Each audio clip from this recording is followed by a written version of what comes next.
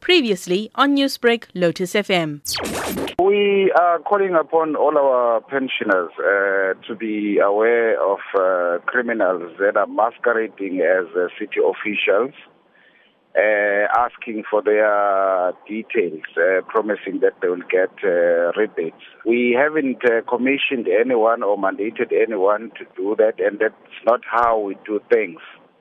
There are forms that pensioners happen to fill annually that are submitted to our offices with regard to rebates.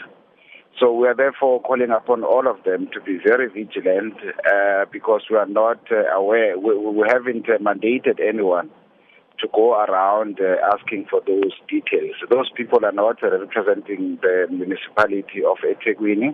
To date, what sort of reports have been coming through to the municipality over the scam? We had reports that there are people that are posing as municipal officials. So all what we are saying is our employees are having ID cards that are identifiable with, and we are insisting that we did not commission or mandated anyone to go around doing, whatever these criminals are alleged to be doing.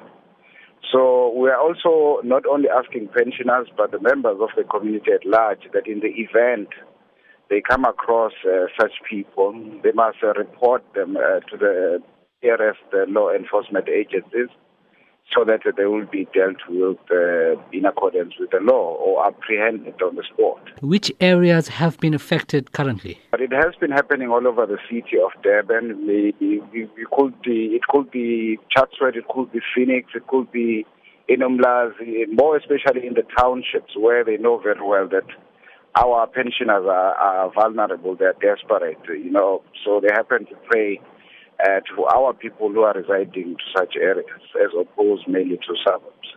Newsbreak, Lotus FM, powered by SABC News.